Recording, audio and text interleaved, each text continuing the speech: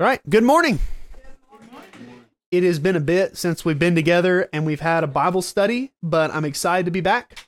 And I feel slightly underprepared this morning just because we've been traveling a lot during the holidays and it's been very busy. But I'm excited nonetheless. And we're going to first review a little bit of what we talked about the last time we had this lesson, which I can't even honestly remember. It was probably 3 weeks ago.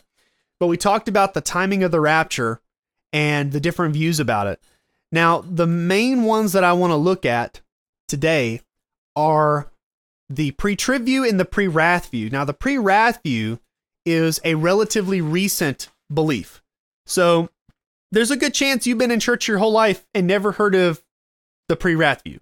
You may have heard of the mid-trib view, the post-trib view, but never heard of the pre-wrath view. But it's become a very nuanced, you could say, sophisticated way of saying that we're taken out before the wrath, but the wrath doesn't commence until about 3/4 of the way through that 7-year period that we know as the tribulation. We call the tribulation. So they'll say we are not saved from the entire tribulation. We're saved from the wrath portion.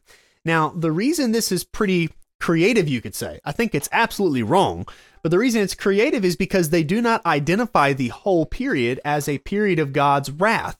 So they'll look at these verses like 1 Thessalonians 5, which say we are not appointed to wrath, and say we agree with that. Now, your traditional mid-trib or post-trib person would say, oh, well, wrath there refers to eternal wrath. It's not really talking about wrath specific to a time period on earth. So that's how they avoid it, which is very disingenuous. I mean, it's clearly talking about a specific time period on earth there. But the pre-wrath view will agree with the pre-tribber and say, sure, that is talking about a specific time on earth, but it's talking about a portion of Daniel's 70th week and not the whole thing. Now, again, I think they're wrong, but this is something that we need to be aware of because I have run into people who hold this view.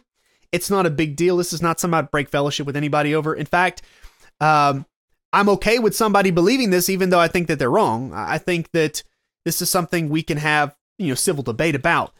But there are some people who make a really big deal out of this. Like, I'm not going to name names, but I found some people online who dedicated entire ministries and websites to this subject that they are very, what's the word? Yes, vehement is the right word. They make it a bigger issue than it really is. They think that pre-tribbers are spoon-feeding their churches with this comfort. Like you're comforting people and telling them they're not going to be here when they will be here.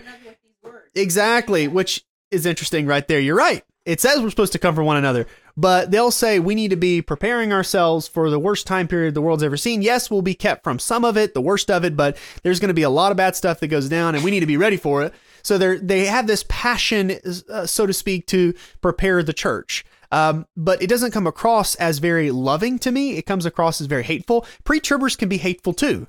I went to school with a lot of people that didn't agree with me, and I very strongly believe what I do.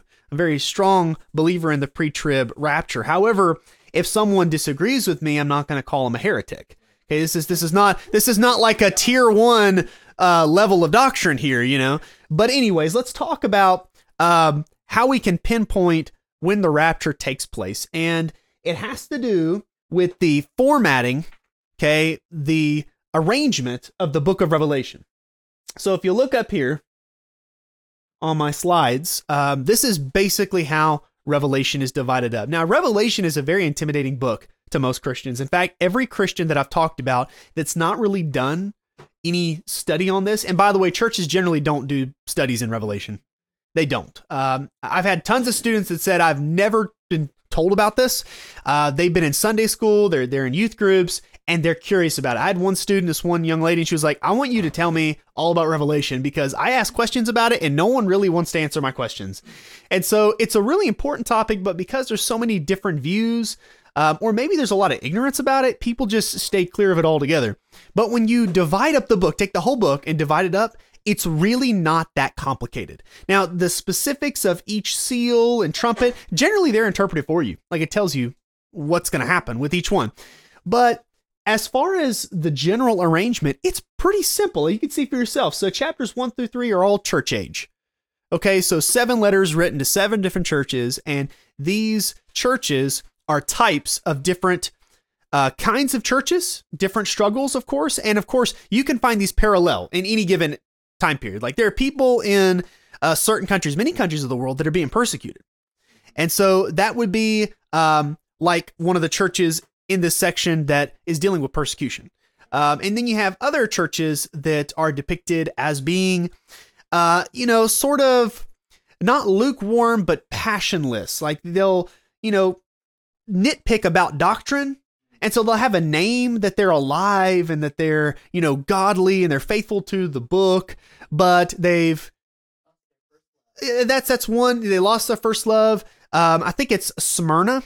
In particular, I'm thinking about Smyrna or Sardis. Okay. So excuse me for my lapse of memory on that, but one of these churches is depicted as being very cold, yet on the outside they look good. And there are a lot of churches where, they have maybe good statements of faith and they have lots of Bible study, but they seem lifeless. They don't have the fellowship. Okay. It seems like a very bare bones sort of church. And then you have lukewarm churches that compromise and they're obsessed with the world and they just want people preaching to them what they want to hear. And that's like the Laodicean church. And then you have the Church of Philadelphia. Those are the people that are standing strong under temptation and they are taking the gospel to the world. And you have really good churches like that around too.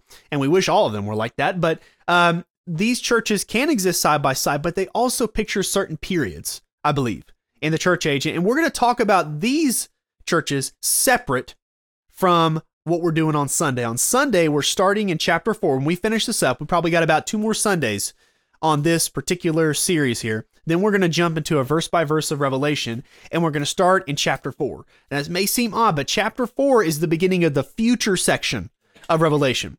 So there are different sections of the book. It's mainly divided into the first 3, which are about the church age, and they're types of different periods of the church, different ages, if you will. And then you get to chapter 4, and it's after the rapture.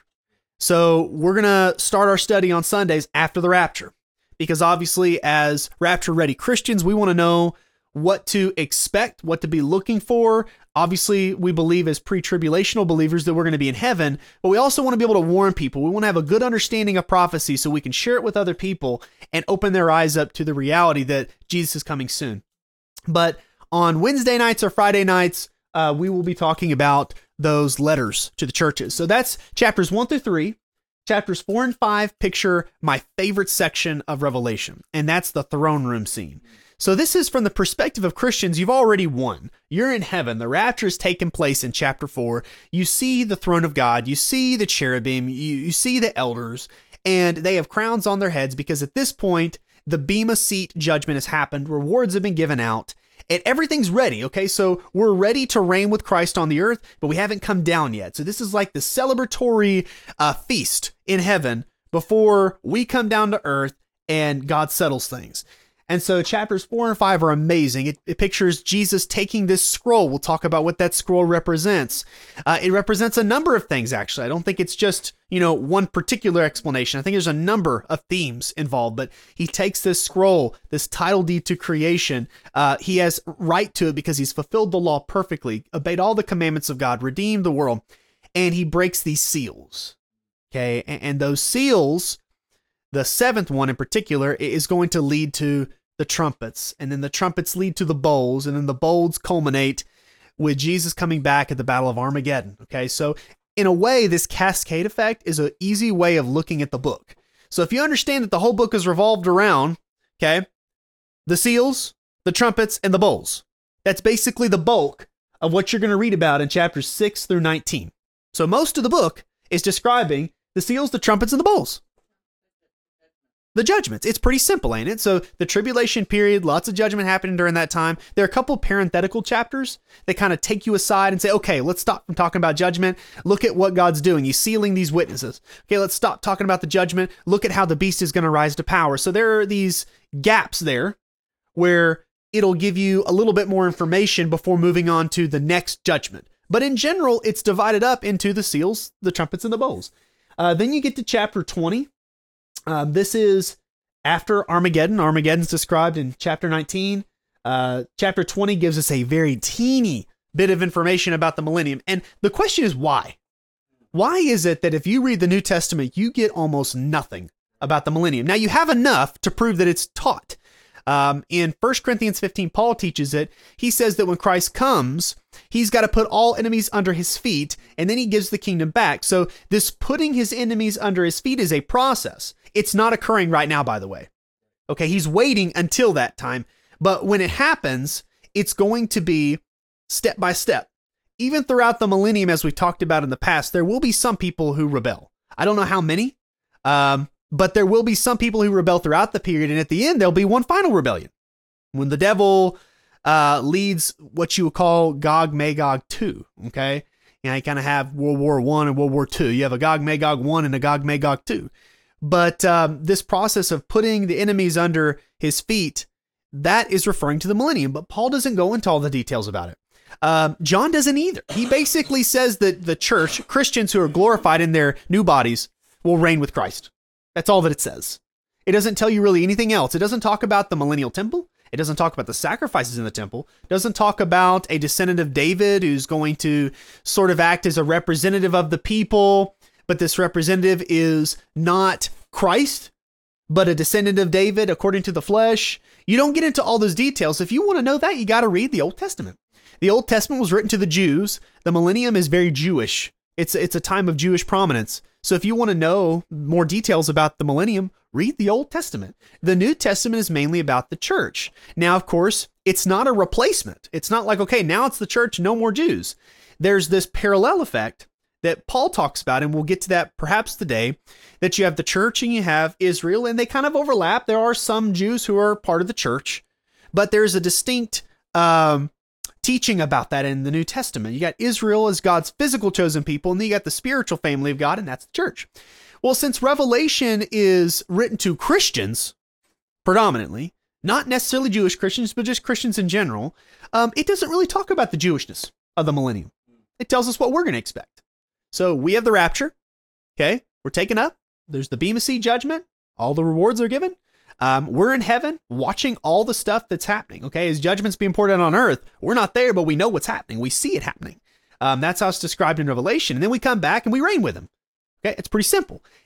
And then it tells us what we really need to know. What do we as members of the church really look forward to? I look forward to the millennium, yes. Okay, because it's a deliverance from all that I'm dealing with now. However, is that really what I'm looking forward to as much as the New Jerusalem? I'm looking forward to the New Jerusalem more, y'all. Because in the New Jerusalem, it's not church Israel. It's one bride, one family. It's not, you got Israel as the distinct people of God, and then the nations, you have the peoples of God. Like we're all there. Yes, we have ethnic identities, but we're all part of the family of God. And we're not on one level higher than the other. The real distinction at that time will be overcoming church age believers and carnal believers who don't receive the same rewards, but are still there all the same. So the New Jerusalem is really what we're looking forward to, because that's the eternal state, isn't it? There'll be no interruptions, no rebellions, no devil coming back and trying to mess things up again. So that's where it all ends in chapters 20 through 22, the final judgment and then the eternal state. So there you have it, 5 sections of the book. Okay, if you can remember those 5, it's not quite as intimidating. Now, the details, that is, okay, require more study. But in general, the book of Revelation, I think, is a lot less intimidating than people think if they just go into it knowing some of the basic information that I've given you. And so now let's turn in our Bibles to Revelation chapter 4, verse 1. And I'm going to read this verse to you. And I'm going to ask you what I've asked a number of people. What do you think of when you read this verse?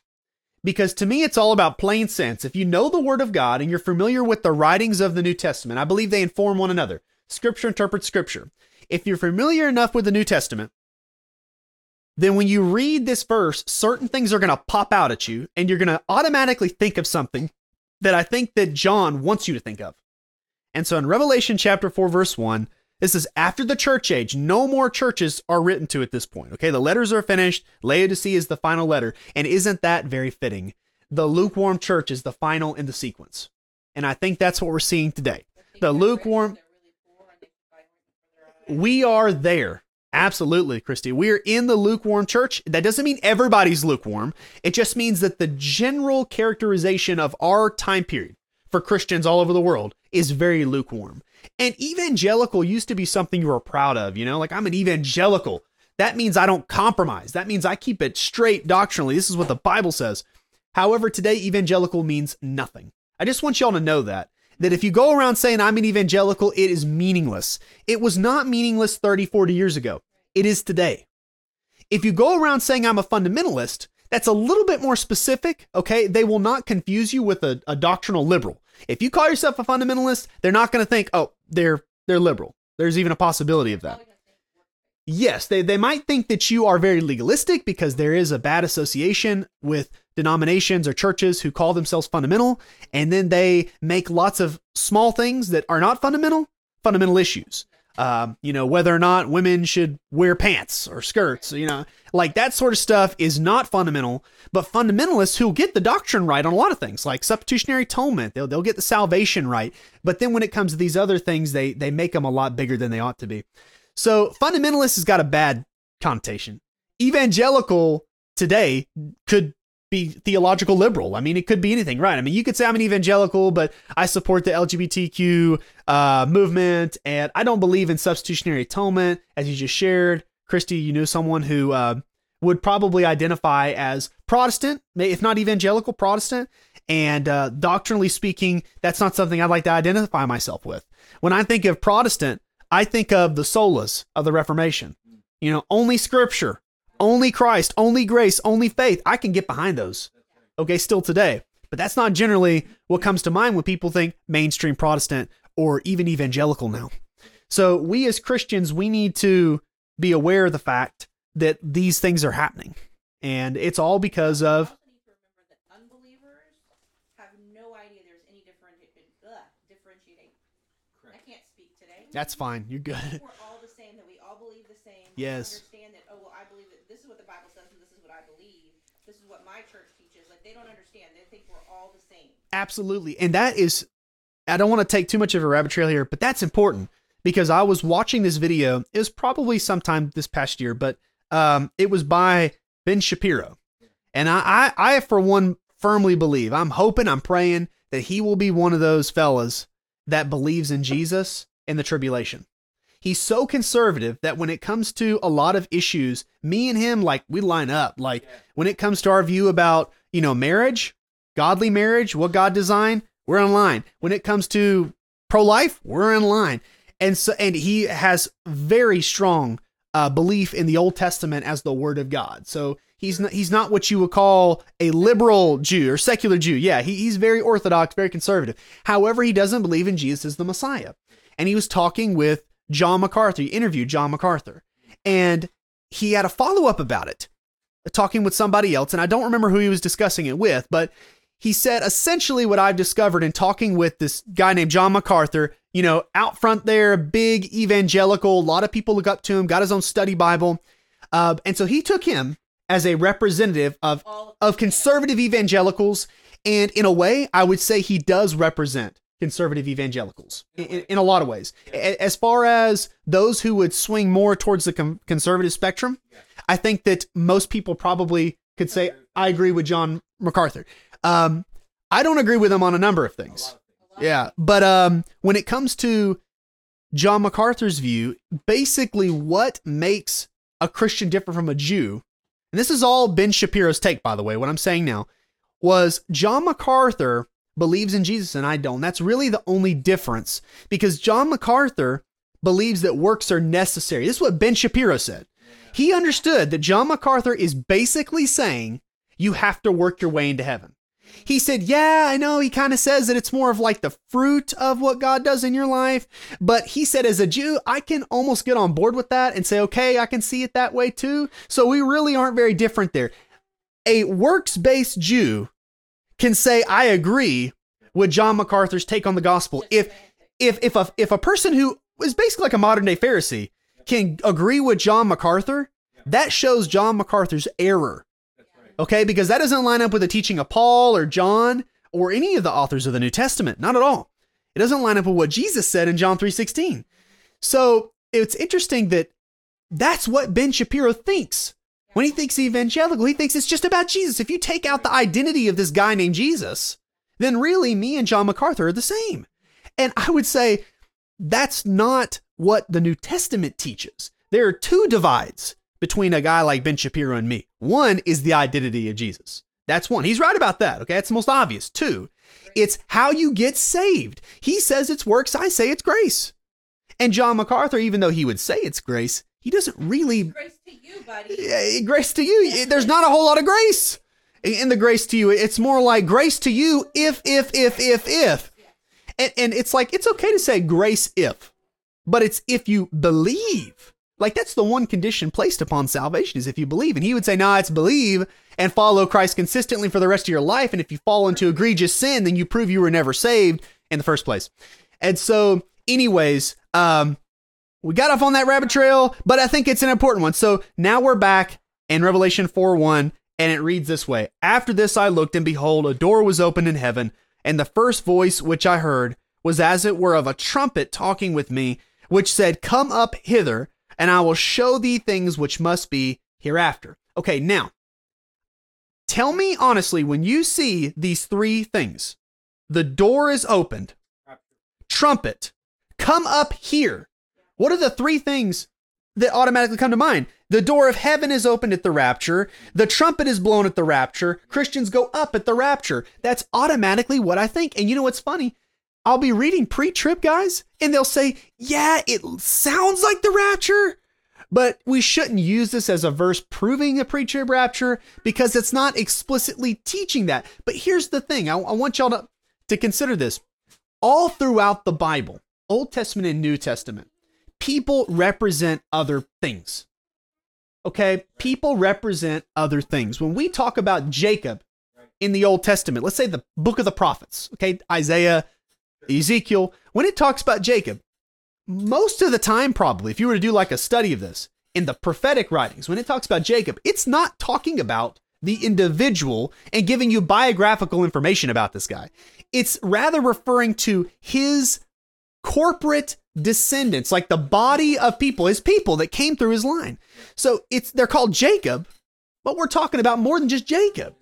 Okay, and of course, Jesus, Adam, these are other examples. So when we're reading, exactly. So absolutely another one, Israel. Okay, we can think about the person Israel, but generally, if you were to look at the Old Testament, most of the time the word Israel is used, it's referring to the people. So when we're talking about John here, yes, absolutely, this is John being taken up. He's having a visionary experience. He's out of the body, like Ezekiel was out of the body or Isaiah was out of the body. However, I believe that he represents others too. I think that he represents the church. The church has disappeared from this point, like chapters 1-3, church. And the last one's Laodicean. The last one's Laodicean. That's where we are. And then you get to this next section, which covers the tribulation. And where is the church? It's in heaven. These are people with their crowns on, right? These are people that have received that heavenly reward. Okay, do believers have crowns in heaven now? They don't. They don't. Okay, because the Bible says that they are waiting for everyone to finish the race before this grand celebration takes place. Which means when they're described here as having crowns, this is not something that happened literally 2,000 years ago. This is something that will literally happen in the future. John is seeing the future. It's what it says here in verse number 1 at the very end. I will show thee things which must be hereafter. So when John goes up, I think that he is a type, a representation of the church going up in the rapture. And when he gets there, he sees the body of priests, the 24 elders. I believe that they are representatives of the church. Why do I believe that? Well, it does say, and I'll show you this real quick. It's in chapter 5, verse number 8. When he had taken the book, the 4 beasts and 24 elders fell down before the Lamb, having every one of them harps and golden vials full of odors, which are the prayers of the saints. So these are not just Christians, these are overcoming believers. And that's what we'll talk about chapters 1-3. These are people who have the privilege of being representatives of the church. This is reigning with Christ. And that's what we see at the very end in the eternal state. You have the kings of the nations and then you have the nations. So is every single person a king? No, you have the kings over the nations. Okay, that's how anybody would naturally read it. But in verse 9, they sang a new song, saying, "Thou art worthy to take the book and to open the seals thereof, for thou wast slain and hast redeemed" who? Us, to God by thy blood out of every kindred and tongue and people and nation, and hast made us unto our God kings and priests, and we shall reign on the earth. Who's going to be reigning on the earth? Angels? No, we are the church. It says in Hebrews chapter 1 that the kingdom was not given to the angels. They were not given to inherit things. It was actually the firstborn son, Christ, okay, who is existed for all eternity. He created everything and he came into the world to redeem us. He has all things in his hands. He's the heir of all creation. And because we are one with him by virtue of the incarnation and the Holy Spirit, we can participate in this inheritance. And so he gives it not to the angels because he didn't become an angel. He became a human. It says that in Hebrews chapter 2. So all of these things, in the New Testament, they connect to one another. And you better understand one passage if you understand the others. But the point is, these people who have their crowns, these are church saints, okay? The bride of Christ. They've been taken up in the rapture. How do we know that? Because they're in heaven, okay? They're in heaven, and they're receiving these crowns. Why are they in heaven? Verse 1 tells you the answer. The door was opened. Come up here. And isn't exactly that the same thing we talked about from John chapter 14? In John 14, he says, I'm not going to leave you as orphans. I'm not going to leave you fatherless, as the Greek would say, but I'm going to come and I'm going to take you back to be with me where I am.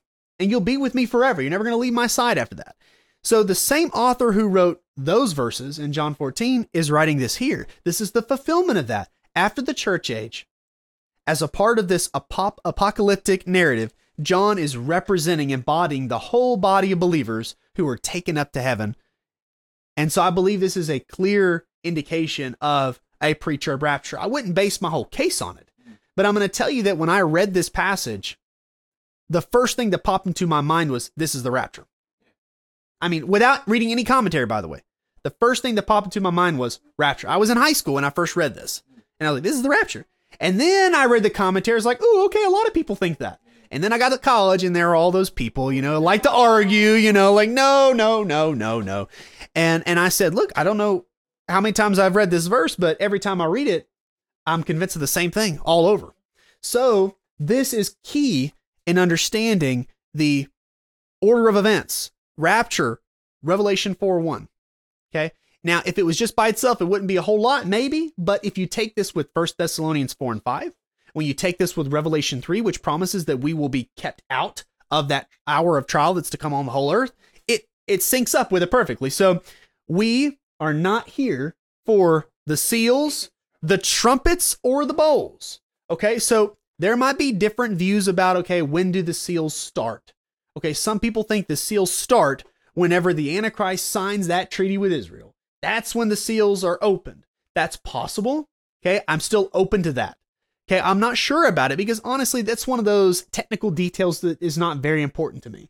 But some people say it starts right there at the beginning of the 7 years. Some people say the rapture happens and the seals are opened immediately after the rapture. So even though the Antichrist has not signed his covenant with Israel yet, so technically the 7 years hasn't kickstarted, the seals are already being opened. So that would be sort of like an interlude between the rapture and the signing of the covenant, someplace the seals right there. To me, that's reasonable too. I don't really know which one. I've made an argument for both, and I still think that I can make an argument for both. So to me, all that we can really say confidently is the rapture comes first. The rapture comes before the seals. People who put the seals before the rapture, I know some pre-trib people who'll say, well, the rapture will definitely happen before the Antichrist shows up.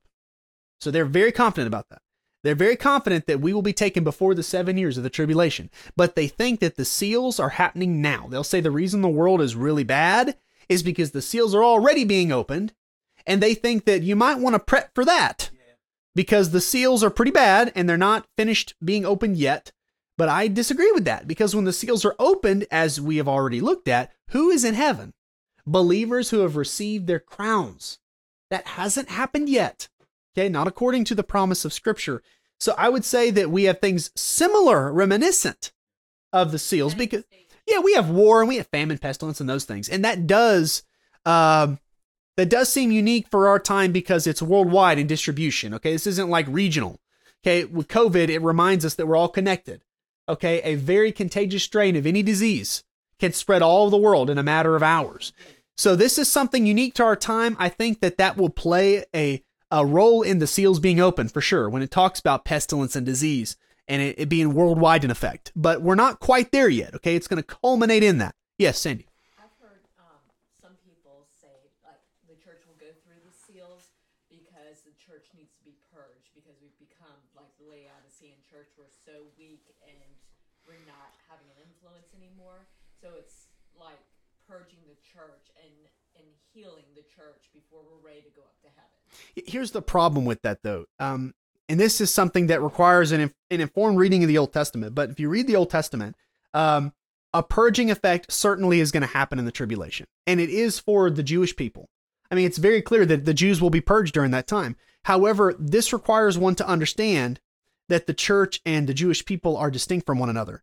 The church right now is undergoing a purging, and that's what chapters 1 through 3 in Revelation are all about. He talks about, he's like, keep your garments clean. There's persecution happening everywhere. We are one of the rare examples, by the way, of people that have not experienced persecution. Like historically, if you were to look at like people who believe as we do, even during the Middle Ages when you had quote unquote Christendom, if we met like this and were discovered, if I was discovered to be teaching this, I would be burned at the stake.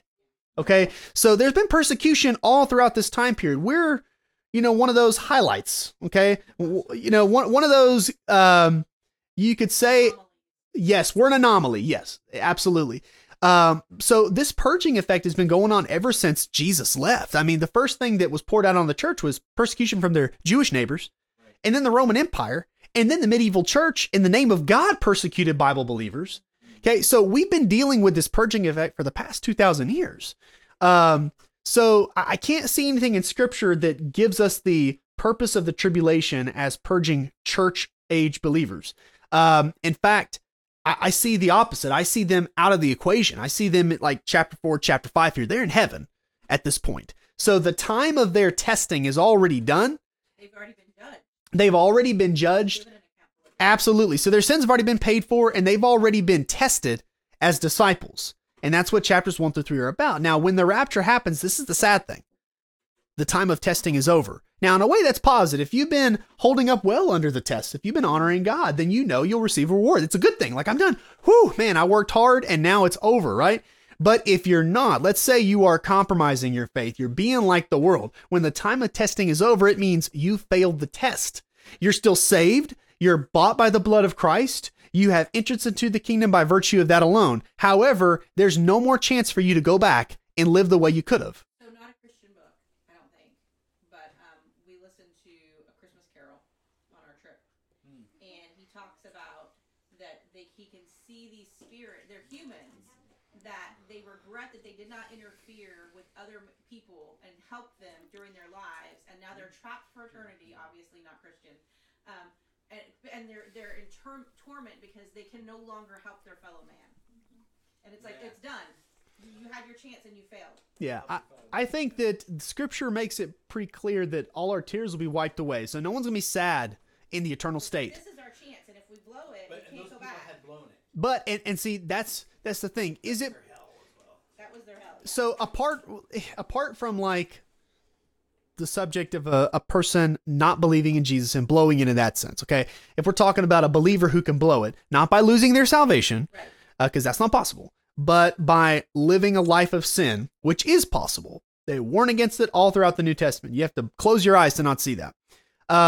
There will be a moment of regret, okay? That regret, I don't believe, should be interpreted in light of our current experiences. We're going to be in glorified bodies at that point. So what will regret be like at the throne?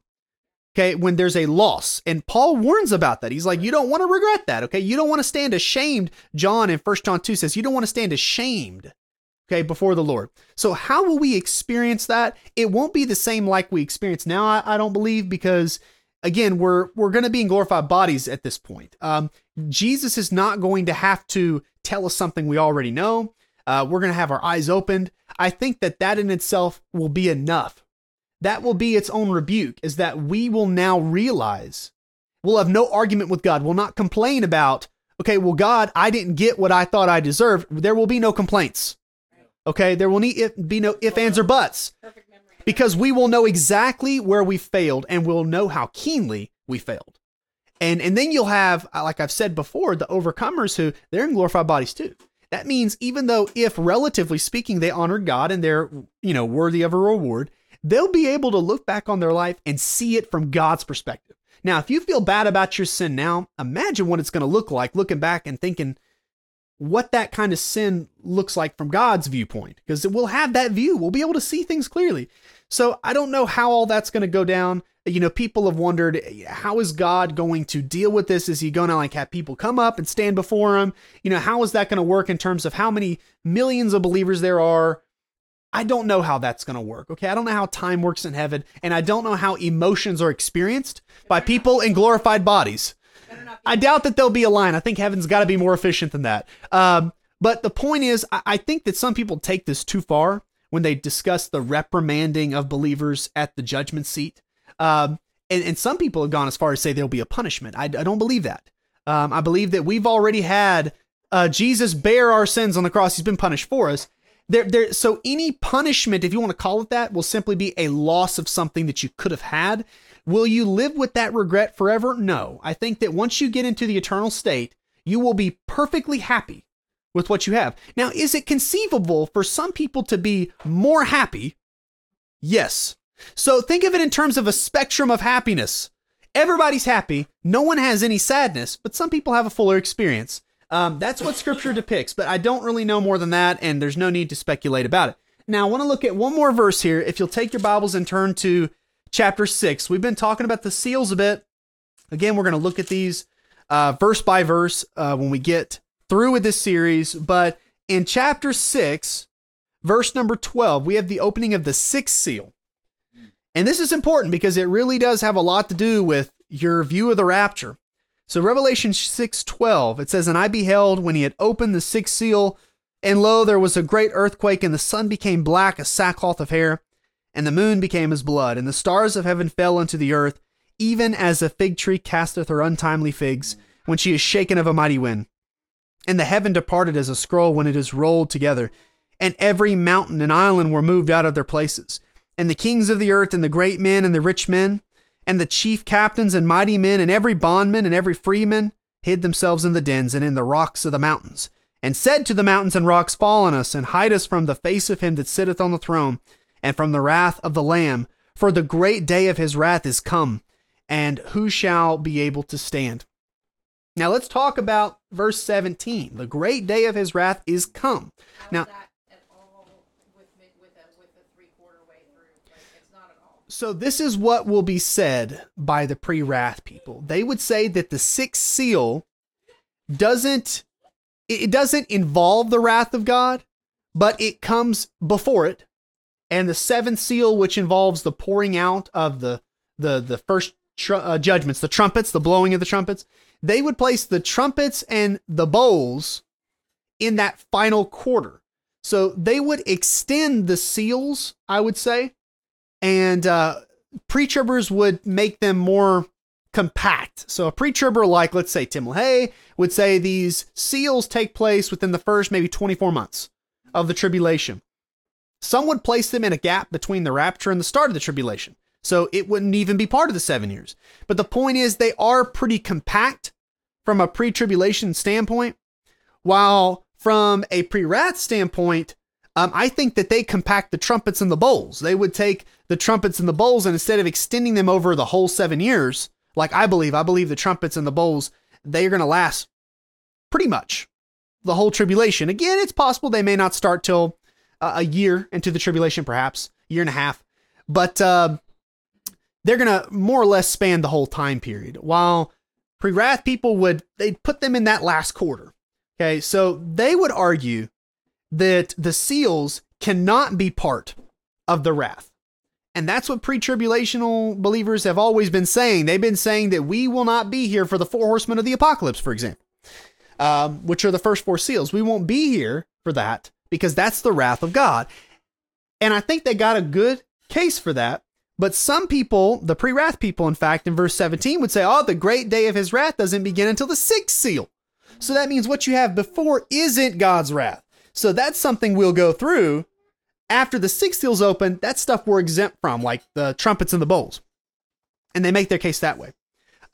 However, I don't want to get into the technical stuff because we need to wrap it up at this point. We're all hungry. But in verse 17, when it says, for the great day of his wrath is come, the Greek here is a aorist indicative. So this is a past tense.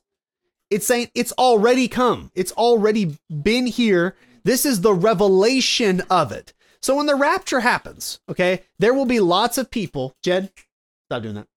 There will be lots of people who come up with some way of explaining it away. There will be lots of things going on in the world that are crazy, but people will still, unfortunately, in general, not come around to the belief that Jesus is the one and this is prophecy being fulfilled. The majority of people are going to be prepped and ready to believe in the Antichrist when he shows up. So it won't be until the opening of the sixth seal that there is a moment where light shines bright. And I personally believe, there are other pre-tribbers that believe this, I think that at the sixth seal, God will roll back heaven, literally, and people will see his throne. It will be a global phenomenon. Everybody sees it. Don't know how God's going to accomplish that, but he created everything from nothing. He can do that. But he is going to do this, and people will see it, and they will cower in fear. Now, this will stop. The clouds, I think, will roll back because I don't think it's open the whole time. So it opens, and then it shuts.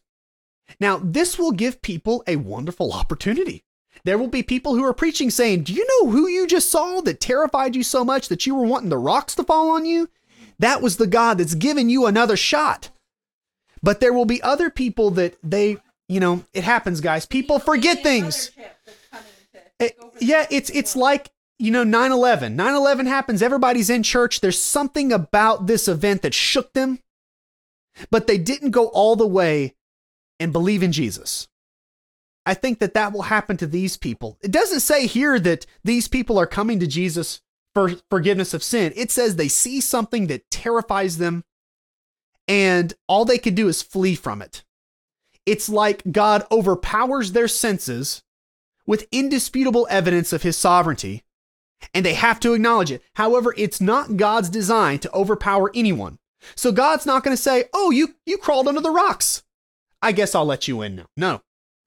All right. So the door closes, you could say. And now when everything's calmed down, there's not a face looking at you from the sky. Okay. And months go by. It's 7 years, people. Months go by. And then the Antichrist appears and he's doing all these miracles and there's all these things doing that's wowing your senses. Okay. It's a battle for your mind at this point. And it's going to make people question, I believe, what has happened before. Like there was a second there where we were absolutely on our knees. Okay. Just like they will all bow before God one day. Okay. But will that be given to God as a sincere act of faith? No, it was brought on by the overwhelming power of God. This is something I want to talk about at another point, but Jesus talked about this. He says, if the people of Sodom and Gomorrah saw the mighty works that I do in your presence, they would have repented. Now, a lot of us are like, well, gosh, why didn't he do that? Like, surely he wants them to repent. But I think if he would have done that for the people of Sodom, their repentance wouldn't have been genuine. I think there's a point where God can overpower anyone into doing what he wants. There's a point at which he can make people get on their knees, but it would annul and do away with faith. Because this is not an act where, like right now, am I seeing anything? I've seen miracles happen in my life in that I've seen God answer prayers. Yes. Let's say I've even seen a miracle. I've seen somebody get up and walk around. Okay. But it's still something that involves faith for me. Like it could be explained in some other way. You could easily say that's a charlatan. That's this or that. So God gives us enough to believe, guys. He gives us plenty and he convicts us, but he's never going to say something so loud that you can't hear something else. Whenever God was in the garden and Adam and Eve were being tempted, was God standing next to Adam and Eve? No. Now, do you think that if he would have stood next to Adam and Eve and put his hand on Adam's shoulder and looked at him, gave him a hard stare, Adam, you still have this choice, but if you do, I'm going to smite you. Do you think Adam would have done it? No. But did God do that? He didn't, because he didn't want to remove Adam's will, his freedom. So I think that God is going to show up and show his glory to these people. It's going to let them know that, look, I mean business, and this is not something you can explain away. Here it is. And the people are going to get down on their knees. But after that, once that effect has been removed, once again, it's choice making time. And when Jesus comes back the final time, and he fully fulfills what he shows here, a glimpse of his face in heaven, when he shows up that next time, once again, every knee shall bow. Everybody's going to be crawling under the rocks again, y'all. But I think he does it at the very beginning of the tribulation, or towards the beginning at the least, because he wants people to know indisputably that this is from him, and that they have no explanation that can undo what they just saw in the sky. But again, guys, whenever the glow of his glory disappears and the clouds roll back and things seem to be going on relatively normal, a lot of people are going to say, whatever. Maybe I can believe the Antichrist, his view of what happened. They won't be able to forget it, but they might just explain it away. Other people... that he's the Antichrist when he comes on. They're going to think he's God. He's the Yeah, Messiah. exactly. So they won't recognize him that way. So again, it's a battle of perspectives there. So anyways, we'll talk more about that when we get to the sixth seal, but I think that covers enough of the basic formatting of the book, and that'll give us some clarity heading forward. God bless y'all, and thank you for listening.